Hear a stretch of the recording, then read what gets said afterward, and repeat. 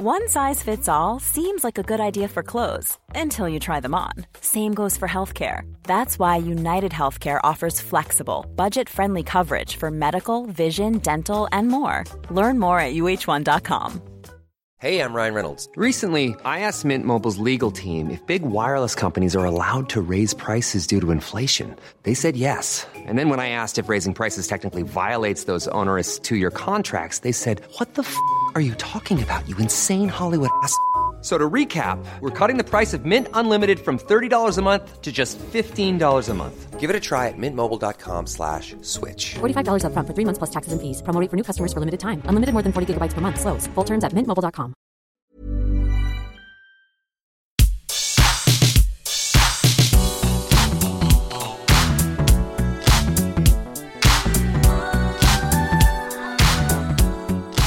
Hello everybody, welcome to the What Culture Gaming Podcast. I'm your host Scott Tilford, joined by Josh Brown. Hello, Scott Tilford. And James Dowse. Hello there. Hello. Now, this might also be the What Culture Gaming Sweatcast because we're all working in various parts of the world because our office has been renovated. But you can't work from home nicely because you've got to have the windows open. So if there's all sorts of background noise and stuff, it's because we're just trying to not pass out. So we'll just see how this goes. We thought we'd run down all the different games that have been pushed or were otherwise always scheduled for 2023 because, you know, we might be about to be eating well for the rest of this year with God of War Ragnarok getting a release date. But 2023 is absolutely stacked. So, Josh, massive thank you to you for putting this list together. We've got a selection of things we're going to talk about, but I am going to run down the list as it stands right now. So in terms of specific dates, we know that Forspoken on January 24th, we've got Dead Space on January 27th, we've got the Resident Evil 4 remake March 24th, and then June is RoboCop Rogue City, and then everything else is just up for grabs. So these things can land wherever. To run these down, it's Alan Wake 2, Diablo 4, Final Fantasy 16, Final Fantasy 7 Rebirth,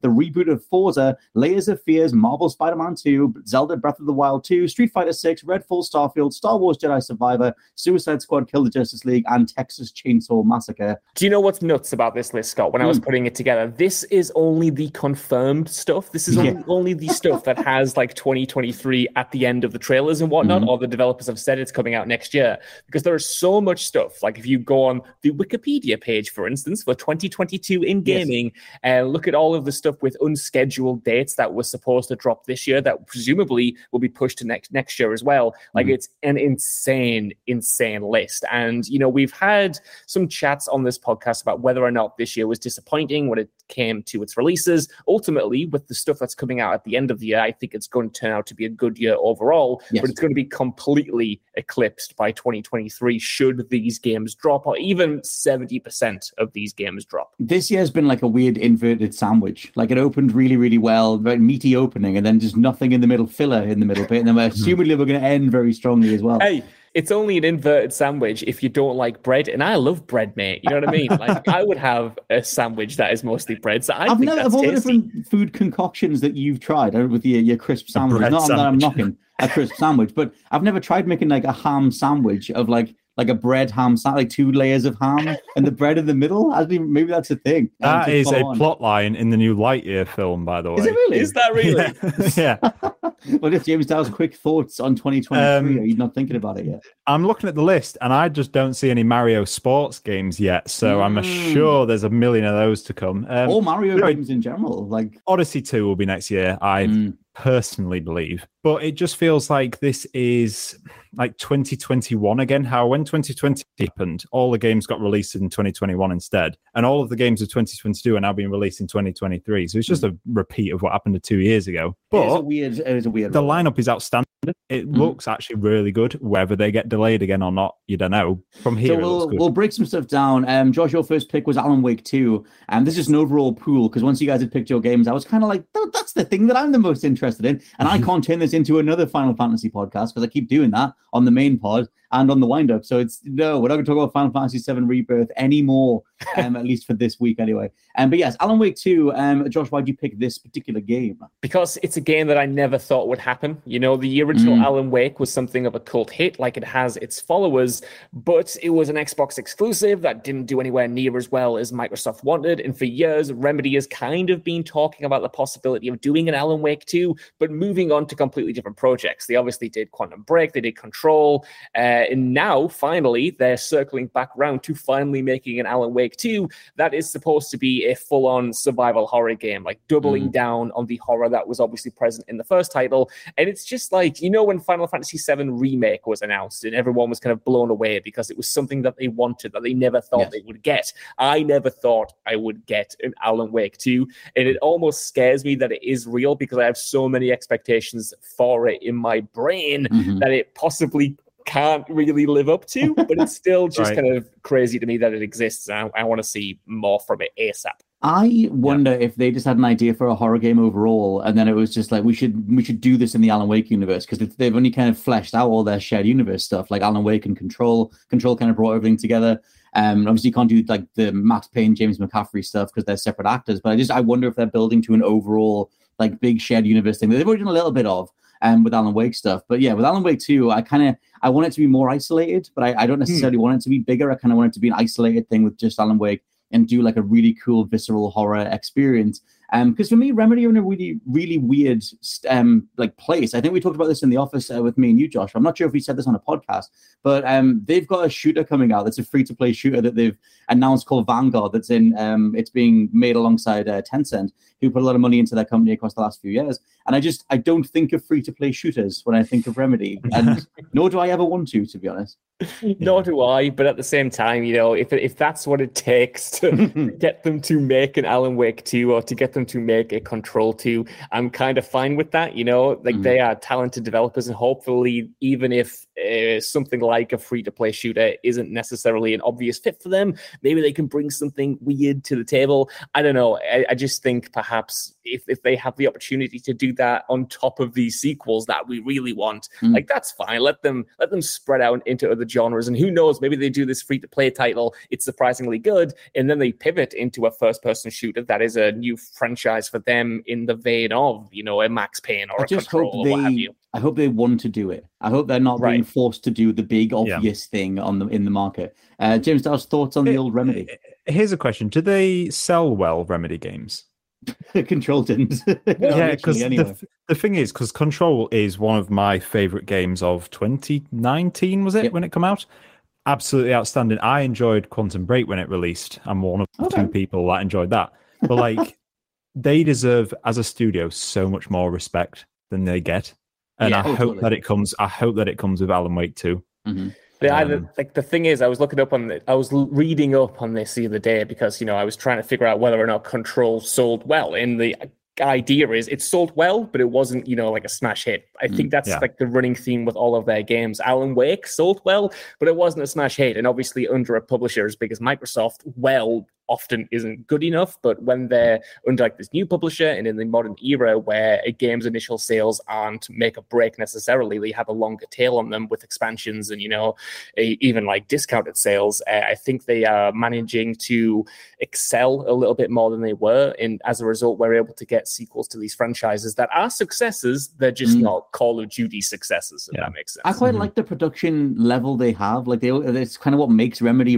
Like I wouldn't want them to be too big. That's why I'm a bit wary about them shooting for like I assume it'd be a first-person shooter, but a free-to-play shooter, especially because Crossfire X was just like, what the hell are you guys doing? That sort of felt like this weird contractual obligation thing that no one will ever know the real ramifications of. But they were out there before launch saying we were the perfect studio for it. We've always wanted to do a shooter for Crossfire, and it's like, no, you haven't. You guys are the Max Payne folk. This is a weird pivot for you. But yeah, I agree. Control is their most accomplished game so far. I'm not going to go on about how I didn't like the ending or whatever. You just did, Scott Tilford. Well, then I can't outwardly just go, it's 5-star, loved it, because then someone will be like, you didn't say that back in 2019, which is fair. I thought that it ended a bit too abruptly, but yeah, I was meant to go back and play the DLCs. I never got back to. Did you play the Alan Wake DLCs?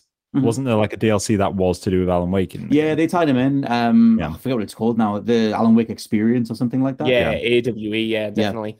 It's like that's like a nice idea of sort of being able to go forward together. But yeah, in terms of Alan Wake 2, I guess what do you want to see from that? Do you think they'll bring anything in from Control? Do you give Alan Wake more powers because he's been more exposed to the sort of otherworldly stuff now, especially when you leave him at the end of Alan Wake 1, where maybe he's emerged from that space knowing how to, I don't know, throw stuff about a bit? That would be interesting. I never thought about that possibility. I like the grounded combat of Alan Wake 1. A lot of people said it was repetitive, and I totally get that, but I kind of like that you are just a dude and you have a flashlight and you have a revolver, and that's about it. Well, mate. Yeah. To me, what I want them to learn from Control is kind of the sense of unpredictability in the suspense and the scares. Control is such a engrossing experience because the oldest house constantly surprises you, is constantly changing, is constantly, just throwing you into surreal situations that are scary, that are kind of goofy, that are funny. And Alan Wake 1 didn't really have that. It was way more of a Stephen King kind of David Lynch style, well, not David Lynch style, Stephen King, early Twin Peaks style experience where there was some surrealism, but at the same time, a lot of it was just you in a forest fighting some spirits. And that's quite fun. But I want to see them kind of go madder with the dreamscapes, go madder with the enemies, go madder with the surprises, and maybe even make it way more of an Evil Within 2 inspired open world game where you're going into areas and you have no idea what's behind this door, what's going to be down this alley. That is such a good model, and I hope everyone rips off Evil Within 2, but especially Alan Wake 2. That is a beautiful pull. Evil Within 2 is one of the most under-copied games that should be an inspiration for the entire industry. I fully agree. Evil Within 2 is one of the best survival horror games of the past 10 years. Arguably, Scott, even better than the Resident Evil 2 remake. Some would say that. Some implies more than one, which is, I don't know if that's true, but someone has said that in the past. James Dowse, we talked a lot about Alan Wake 2. What's your closing thoughts on the old Alan Wake 2 based on the love of Control? Oh, whatever Josh is saying sounds fantastic, man. Honestly, give me all of that stuff. Dowse, your pick was Mr. James Dowse, your pick was The Legend of Zelda Breath of the Wild 2, which is a big old contender in advance. Pay it forward for Game of the Year 2023. How can that possibly be? God, I hope it comes out. I really hope it comes out. I know it won't. Something will happen. Hope it's real. Yeah, I don't believe it because what have they shown? 2 minutes of gameplay so far. It's been the same thing. Yeah, they did a little through the ceiling, tiny and little then bit 6 months later, they brought out a new trailer where he once again went through the exact same spot, but now he had a sword. It's just give us. They know what they're doing with the marketing team. They know that we want more, and they won't give us more. And then there was no E3 or anything direct during June, so we want more. But go on, sorry. Do you think that Nintendo's rollout of stuff is they skirt over all the regular criticisms that we levy at Sony and Xbox because their release schedule is just so sporadic as it is? There's such a weird rollout of games for the rest of this year. They've announced the Switch OLED Splatoon 3 edition, and it's Splatoon 3, that's a thing. And it's there's not that much else that's a big deal. There's the Metroid Prime 4 stuff, but that's barely been talked about. There's the Prime Trilogy remake and stuff. But it's all over it seems like they're going for the approach of kind of like what Fallout 4 did, where they announce it and then a month later it comes out. Kirby wasn't that long until that came out. No, that's true. I mean, they just announced another Kirby. That looked actually quite good, that Fall Guys Kirby game. I was saying, Jules, this is the first time that Nintendo aren't the ones being copies. It's very rare that Nintendo go, there's a thing doing the rounds and we'll do our version of that. I could be missing something really obvious. That's interesting, yeah. But most of the time, they're the ones going, we pioneer and you guys copy. Whereas as soon as that thing started, and you can absolutely argue that game is a mini Mario Party and that they pioneered all this stuff. But when they open on the shot that looks exactly like Fall Guys, they're very much going, hey, Fall Guys, we do that too. And it's going to be available during That is interesting. Have Nintendo ever copied? Well, that's the thing. I mean, I remember the creator of Croc said that Yoshi was a ripoff of Croc, and he said that he had a meeting with Miyamoto back in the day who thanked him for giving him the idea, and then no one else could corroborate that story. Yes, in regards to Breath of the Wild, Mr. Josh Brown. Dude, I mean, I have been looking forward to... I'm not as much of a Nintendo's-man as you two are. However, Breath of the Wild is one of my favorite games ever. It's the thing that made me get a Switch in the first place, and I've been waiting to see any morsels of content that they are willing to gift us with over the past few years. I'm a little bit annoyed, though I fully understand why it's been delayed, played that we didn't get God of War Ragnarok versus Elden Ring versus Breath of the Wild 2 this year, because that would have been one hell of a potential game of the year. The wrestling threat. Yeah, 100%. However, judging on the games releasing next year, it seems like it's going to be some good competition anyway. But yeah, as far as Breath of the Wild 2 goes, or the sequel to Breath of the Wild, as they're calling it, like, I am only just now dabbling in the other Zelda games. Like I said, this is my first one.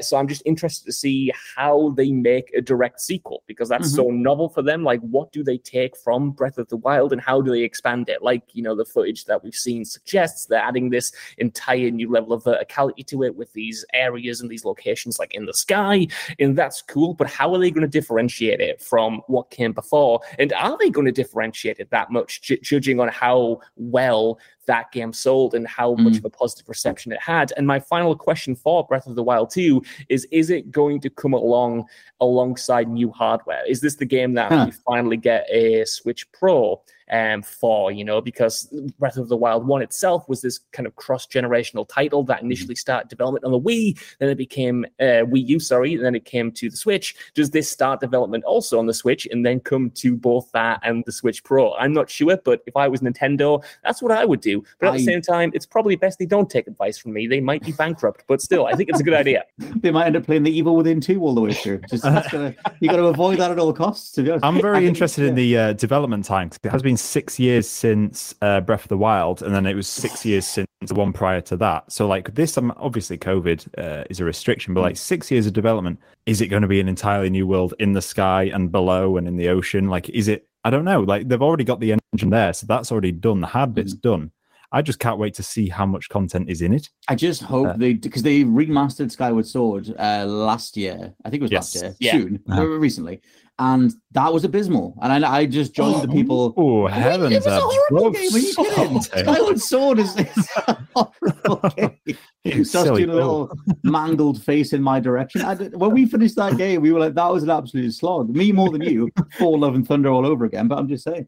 This is true. Listen, was it a slog in the later hours? Absolutely. Do I look back on it fondly? Absolutely. Like, that game is obviously flawed. I think it is way too extended for what it is. Like, it has no business being as long as it is and throwing you new objectives, 20 hours in or whatever. However, I do still like. That was the second Zelda I ever played. I was going to say, I think it's killer by that being your second Zelda.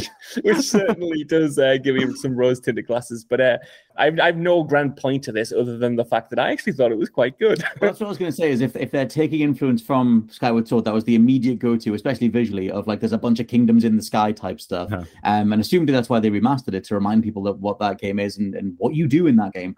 I just hope they tighten that stuff up. Like, it was more just the amount of backtracking you had to do, how boring the puzzles got. Like, there were some great dungeons, but it just didn't maximize the idea of a Zelda in the sky, which assumedly will be what this one is. What they should have done in the meantime is bring the ports from the Wii U of Twilight Princess and Wind Waker. Yeah, like why they should be on the Switch whilst we wait. Well, the amount of time, but they had so many opportunities. There's been so many anniversary collections that they just haven't taken advantage of. There was the 35th one last year that they didn't bother doing hardly anything with. A few stickers on the eShop. That's all we got, man. And it's such a shame. All I want to do is play all of those older games, and all I cannot do is play those older games, and it absolutely sucks. Like, just give me an easy way to play these iconic titles on the Switch without making me buy some online service for like 35 quid to get 10 games I don't want and one game that I do. Like, make that more accessible. The thing is, Nintendo's the only two options are that, or you wait and it's timed availability for a month and then it's £50. You want to give them your money. It's so stupid.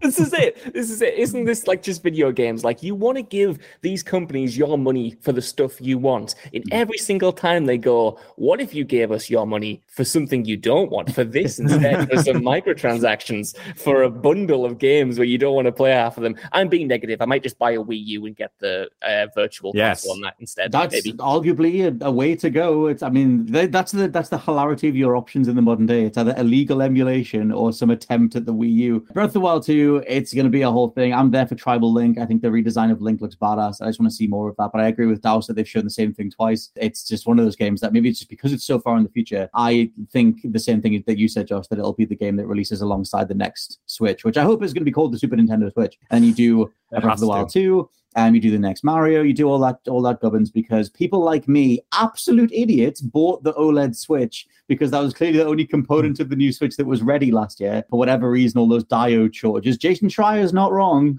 Dude knew it was out there, and we ended up getting the OLED version. You say it's a Super Nintendo Switch. It won't be. It'll be the new Nintendo Switch XL. Just to throw all the grandmas off of Christmas again. Every single grandma who went into a game shop, can I have the new? So stupid. Can I get Final Fantasy 7, please? It's 1 of 5, whatever it is. Next one down. Speaking of Final Fantasy, I will super quickly talk about Final Fantasy 16, which is more to say I'm going to bat it over to you guys, because I know that obviously I'm default excited because it is the next main installment, first one since 2016. But I'm curious how this is landing overall. I'm curious whether you guys are interested in it. I'm also curious in Mr. James Dowse, because you've not talked about Final Fantasy that much, and we've been near each other quite a lot, and somehow in my radius I've not come at you with the Final Fantasy.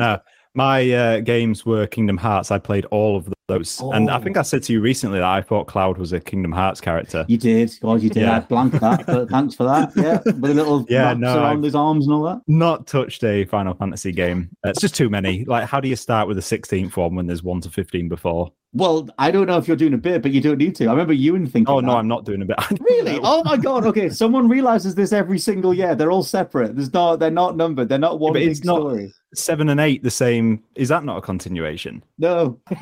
More for me. No. The thing is, like, that's a massive failure of their marketing across the history of a gaming history. That every year someone else finds this out, that they're all completely separate. Like, it's like Xenoblade Chronicles. They're all separate, which I only found out this year as well. I didn't know that until right now. I love this. Well, that was the thing. And they like light elements. It's like Final Fantasy. Like, okay, that's the same like creature. That's like a Moogle is in some of those. A Chocobo is in multiple ones, but the stories are all different. And then in Xenoblade, I was like, I'll go back and I'll play Xenoblade Chronicles 1, and I'll get ready for Xenoblade Chronicles 3. And then in my research, it was like, you don't need to do that at all. You can just come in on Chronicles 3. I'm like, well, do we know why we're using numbers? Are we just doing this? Is this just for a laugh?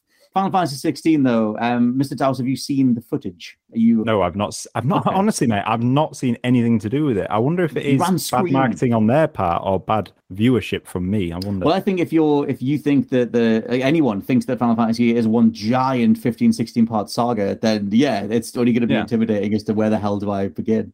I have a question for you, Scott. What do you think, and I think we might have briefly touched on this on one of the wind-ups, but what do you think about them now releasing Final Fantasy 15 and Final Fantasy 7 Part 2 Rebirth in the same year, in the same window? Rebirth. Sorry, 16. Yeah, sorry, I referred to it as 15. Yes, 16, the new game, and Final Fantasy 7 Part 2. Like, what do you think of releasing these two hugely anticipated Final Fantasy games that would absolutely dominate the entire year's conversation if they were released in isolation, close together? I mean, I'm sure they are looking at it as an excuse to print money, but what do you think? It's weird because I'm curious what people like Dowse think, because you're saying you love Kingdom Hearts and all the reboot of Final Fantasy VII, the remake, it's not even a reboot, like the continuation of Final Fantasy VII remake is Tetsuya Nomura through and through. So if you like your big over-the-top Kingdom Hearts gubbins, that's all over the Final Fantasy VII remake. And like the fact that they've rejigged the timeline, and they're remaking Crisis Core that was on the PSP to install at different origin points so that you've got all this stuff. Like when it comes to next year, assumedly, hopefully, I guess to their degree, their part, all of that Final Fantasy VII stuff will just be established and we'll know where we stand on it after Crisis Core that comes this year. But I think that if you're someone like Dowse, you're just like, what does any of this mean? These are words and numbers that mean nothing. But that's like me to Kingdom Hearts, because it was like Kingdom Hearts 3. Oh, yeah, that's its own thing, yeah. Divided by 6.3 or whatever it was. Yeah, I don't even know what this is. 352 by 4 days, I think it was called. Yeah, what the hell is that? Like, what are we doing? And there was 2.8, 2.5. I do think that's a good point, man, because, I am just like the entire Kingdom Hearts lore, its number and sequence, like just boils my head, like just freshly boils it. And they've all got hearts and metaphorical hearts. I jumped into Kingdom Hearts 3 as my first Kingdom Hearts game, and I was thinking, what is happening here? So I can totally see that, just being transplanted onto Final Fantasy as well, which also has all these sub-series going, has all of these spin-offs to get the full story. For some reason, I can, take that more with Final Fantasy, perhaps because, like you say, each game is discrete and you only have to really know the lore about that game and its spin-offs, whereas Kingdom Hearts, at least to me, feels more encompassing. Like Kingdom Hearts is one thing and you need to know all of the mythology, whereas here you can like jump in and out. And I think that's probably the reason why Final Fantasy feels a little bit more accessible to me and why I would jump into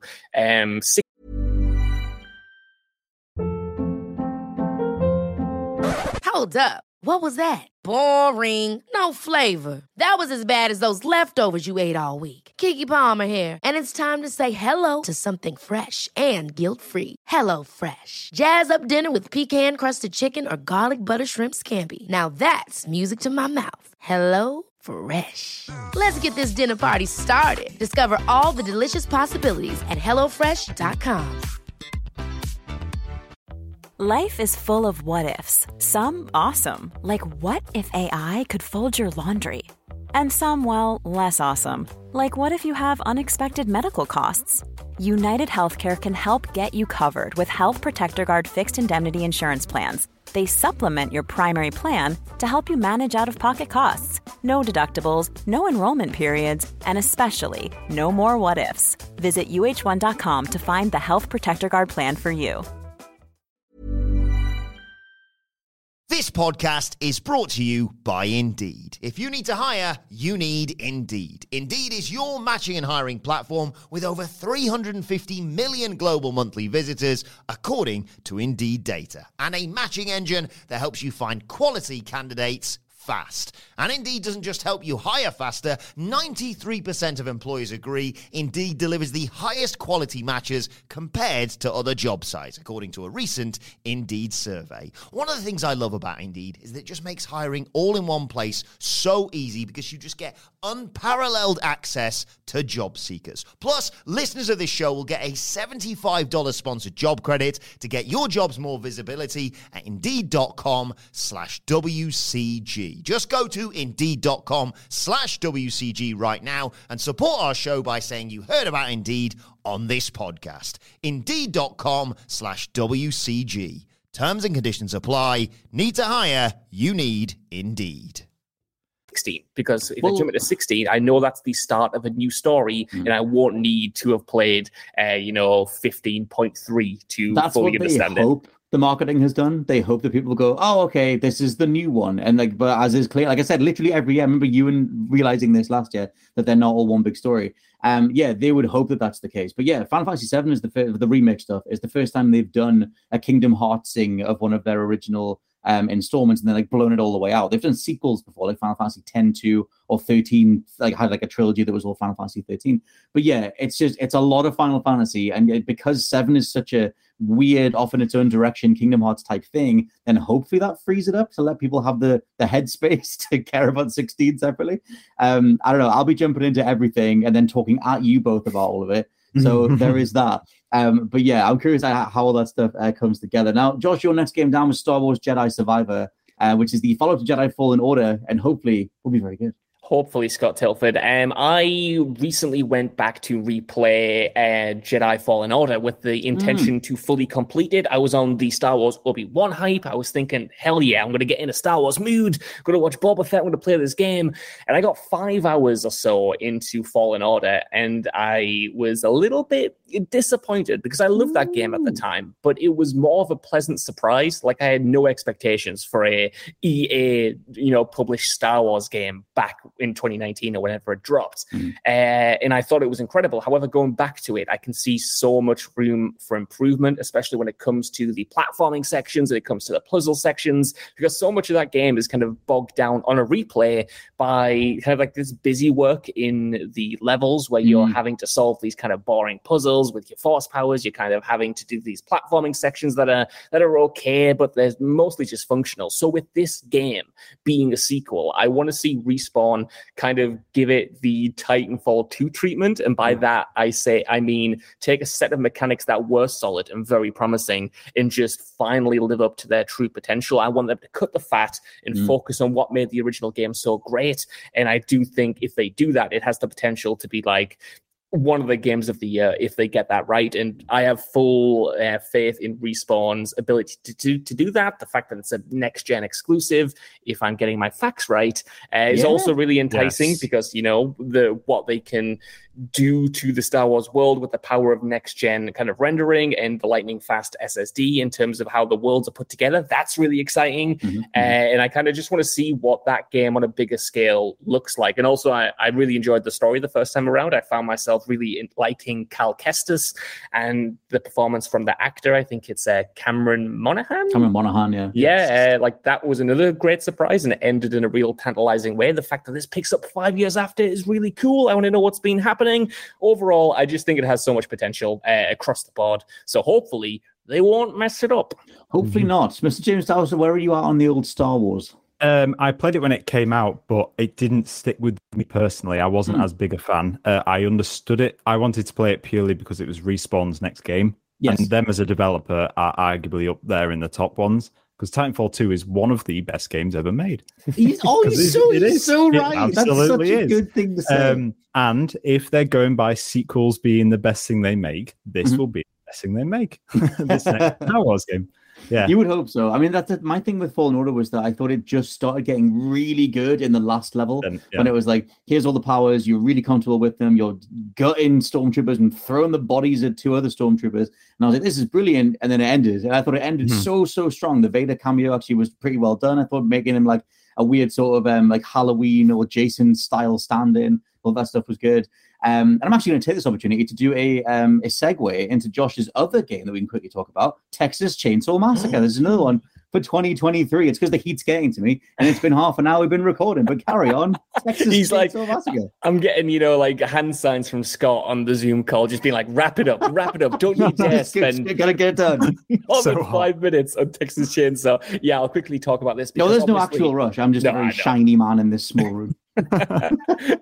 Texas Chainsaw obviously not as big as Breath of the Wild or even a Jedi Survivor or anything, but this has piqued my interest because I think horror movie license games over the past few years have just been like low-key incredible. We had Friday the 13th, Predator Hunting Grounds wasn't as good, but it was still interesting. We had Evil Dead the game this year, which I really loved, and Texas Chainsaw Massacre, I think as a series is just ripe to be adapted in an asymmetrical horror game format. Like the idea of you controlling Leatherface while you hunt down these survivors across 1970s rundown Texas outback levels, like that to me is just like incredibly tantalizing, and hopefully they can adapt the series in a authentic way, because one of the things that's really elevated all of these horror games is the clear love that the developers have for these franchises and their ability to adapt the iconography in video game form. It's just, I think, a dream come true for a lot of horror fans,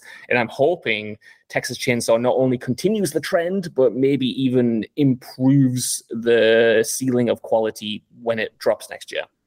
I don't know if you can hear a lovely van that's backing up outside my window, but even if you can't, Mr. James Dowse, I want to know what you think of asymmetrical multiplayer, whether you've been bitten by the one. I'm just currently watching the Leatherface trailer now because I remember it coming out and it looks actually really good. I'm not going to lie to you, Josh. This actually looks very good. Fair play. That's all I'll say. Right. This is the thing. I think this is the reaction a lot of people have. I know, Scott, you've recently gotten into the Friday the 13th game. I was just going to say, shout out to that game. It's so good. 100%. I think these games, to a lot of outsiders, myself included before I even jumped in, kind of just feel like, AA licensed games that are disposable. And then once you kind of like properly get to play them or see someone else play them, you realize that there's a level of polish and a level of passion and craft that goes into them that is genuinely doing something different in the licensed game space. And I hope that the more kind of exposure that this kind of sub-franchise gets, the subgenre gets, the more popular it becomes. I know it's always been popular on Steam and stuff, but I mean, between like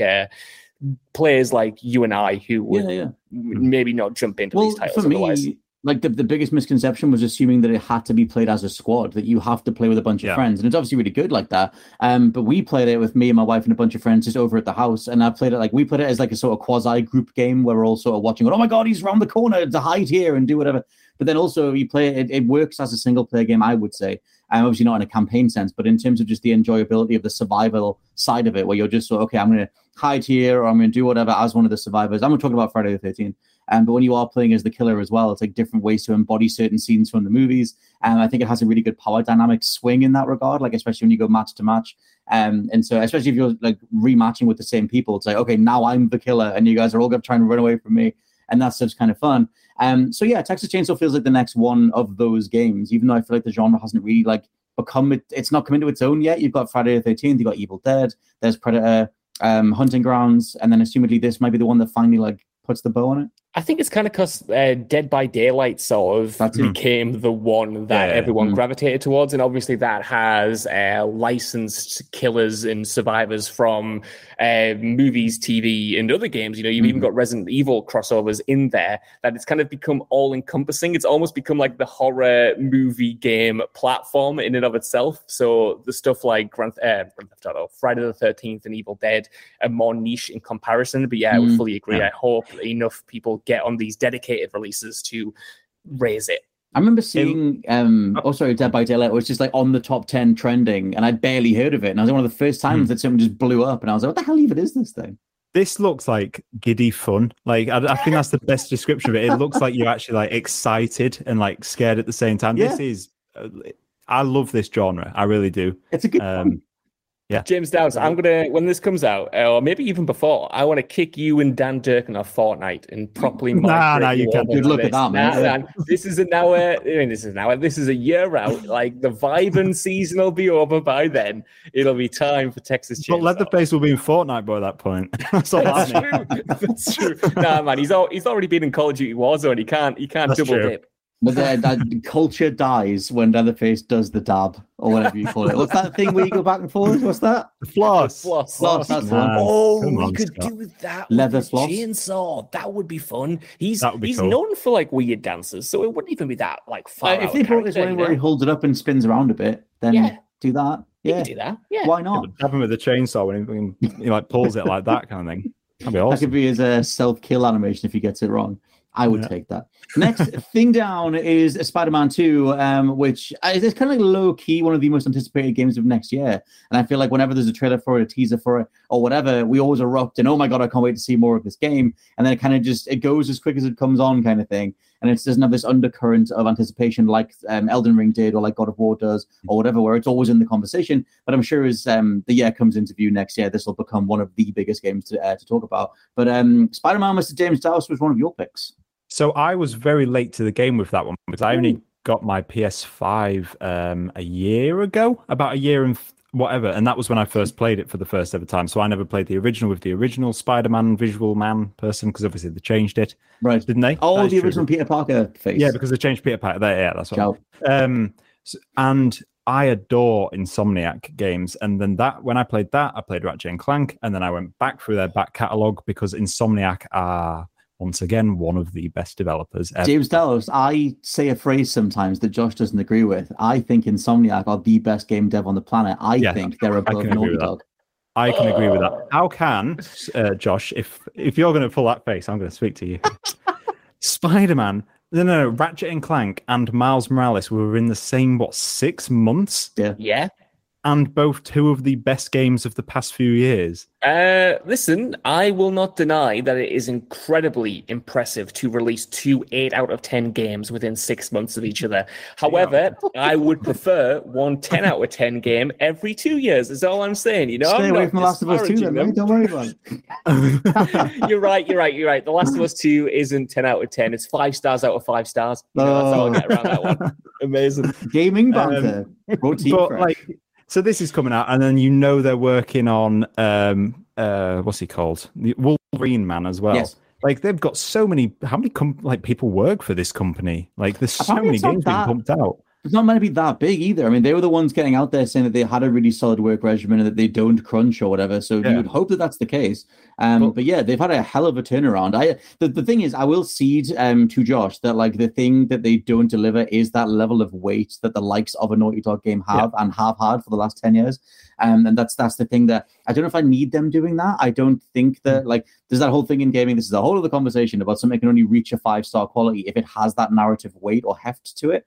Which I don't agree with necessarily. But at the same time, it would be interesting to see them try and do a sort of story-focused game that just happened to have incredible mechanics, which is almost what Spidey is, but it's like still mechanically driven or whatever. So I do see that side of it, that like Naughty Dog are in a world of their own in that regard.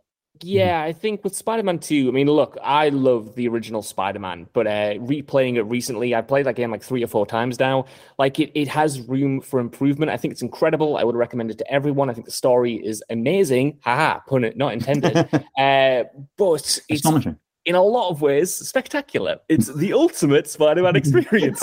But in a lot of ways, you know, it is very much a Spider-Man game, and that is good. But some of the open world missions feel a little bit archaic, you know, like those sections where it just tells you to, you know, go out, do some petty crimes until you unlock the next story mission. Things like that are fine. They're totally fine. It doesn't drag the experience down, but I don't think they could do that again with Spider-Man 2. I think you need to update that open world so it feels a little bit more natural, going from story mission to story mission and side mission to side mission, and a little bit more varied in terms of the content you're, you know, embarking on. It is a weird one because I platinumed Spidey, and it was that I very, very rarely platinum games. So it was one of those ones that I just hoovered up, and I got the DLC. I tried to do as much stuff in that as possible, and that the DLC was where you could really tell it was like, okay, this mission type times 10. So I kind of do want a bit more to the main campaign, not in a rinse repeat kind of sense. But I did find that I got that platinum quite easily compared to like the 5 platinums I've got.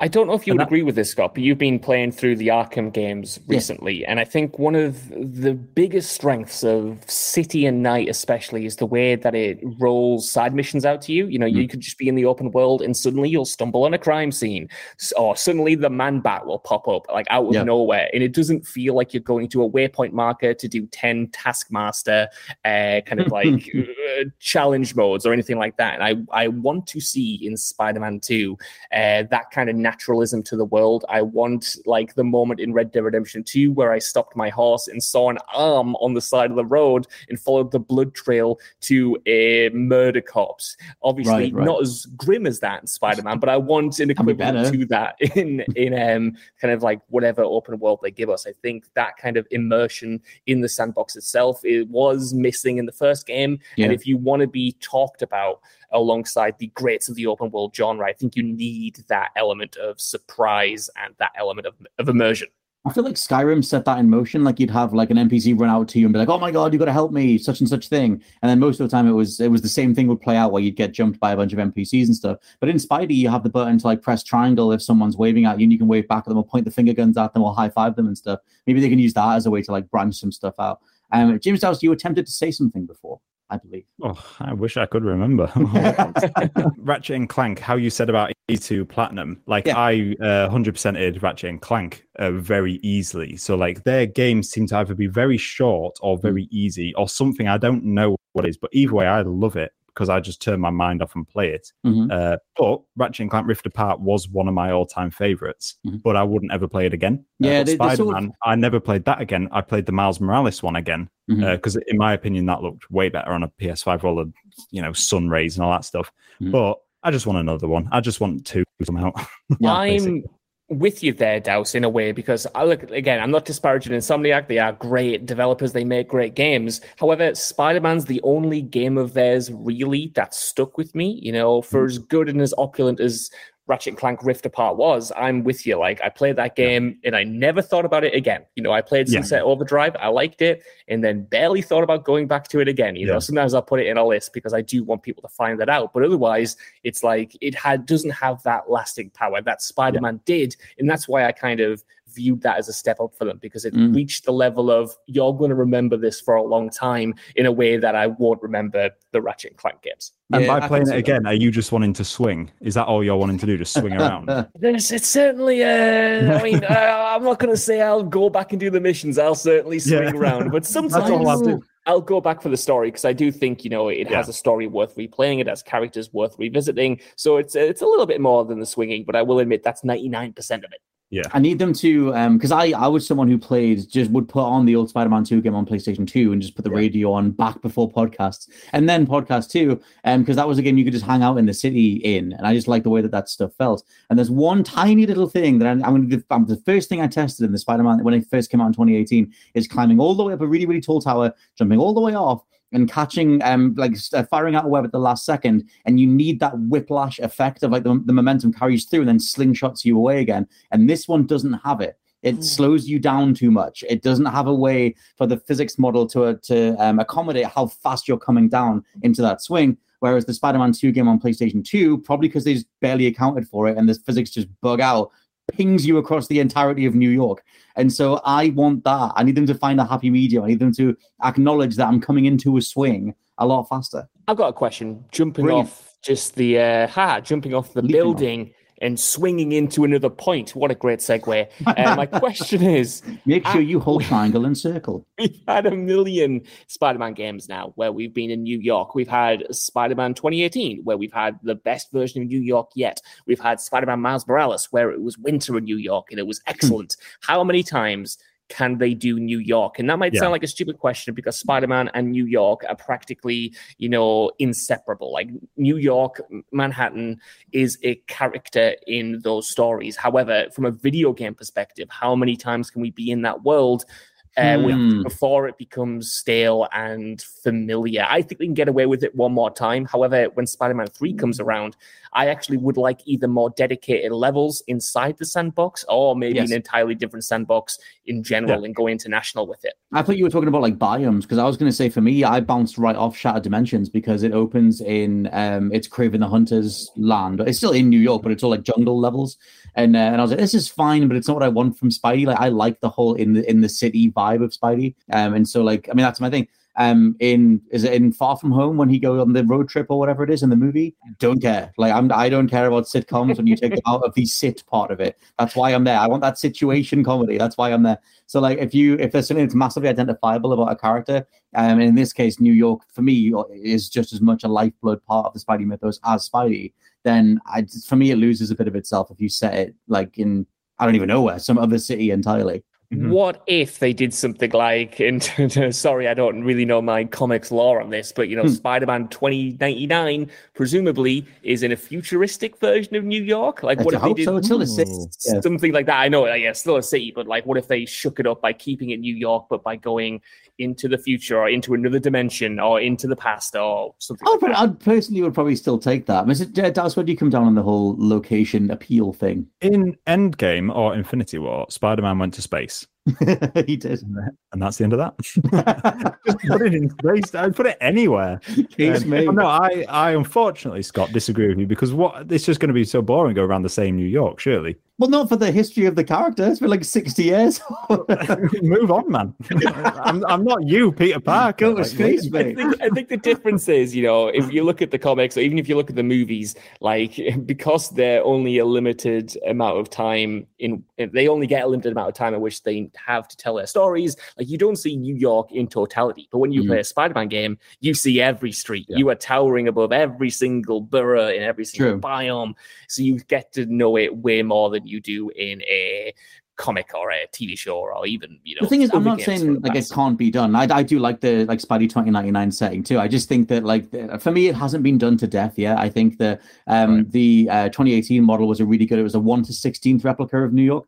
I thought they did that stuff really, really well. And I kind of just think that, like what you said, Josh, of like you need to have more in-depth levels inside that. You plug them all in, let's say. I don't know if it means that the game's file size becomes humongous or something, but like for me, it's all about what you pack into that place. And you kind of Arkham City it, where you've got the city just is what you do in between the other levels themselves, which can be a detriment if all you want to do is get to the next level. But I think if you fill it in well, then you can balance both sides. There was the level where you went to you broke everyone out the prison.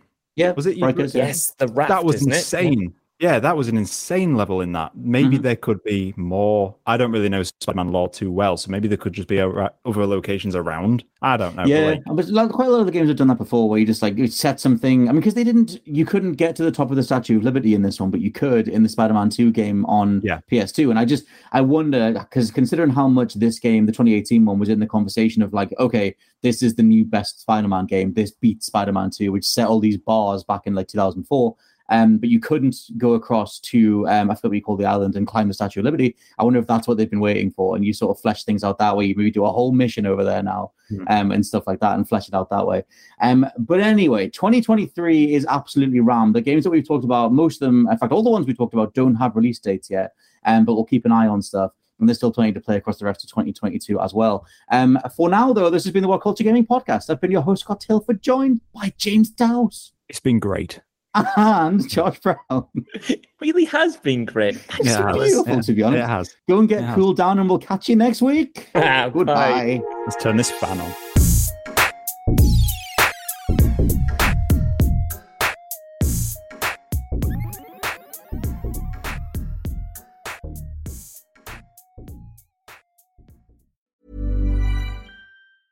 Ever catch yourself eating the same flavorless dinner 3 days in a row? Dreaming of something better? Well, HelloFresh is your guilt-free dream come true, baby. It's me, Keke Palmer. Let's wake up those taste buds with hot, juicy pecan-crusted chicken or garlic butter shrimp scampi. HelloFresh. Stop dreaming of all the delicious possibilities and dig in at HelloFresh.com. Let's get this dinner party started.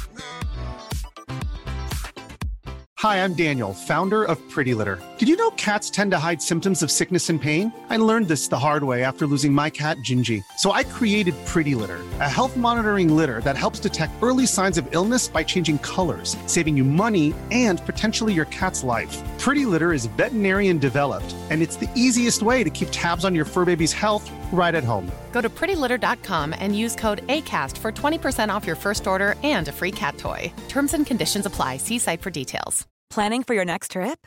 Elevate your travel style with Quince. Quince has all the jet-setting essentials you'll want for your next getaway, like European linen, premium luggage options, buttery soft Italian leather bags, and so much more. And is all priced at 50 to 80% less than similar brands. Plus, Quince only works with factories that use safe and ethical manufacturing practices. Pack your bags with high-quality essentials you'll be wearing for vacations to come with Quince. Go to quince.com/pack for free shipping and 365-day returns.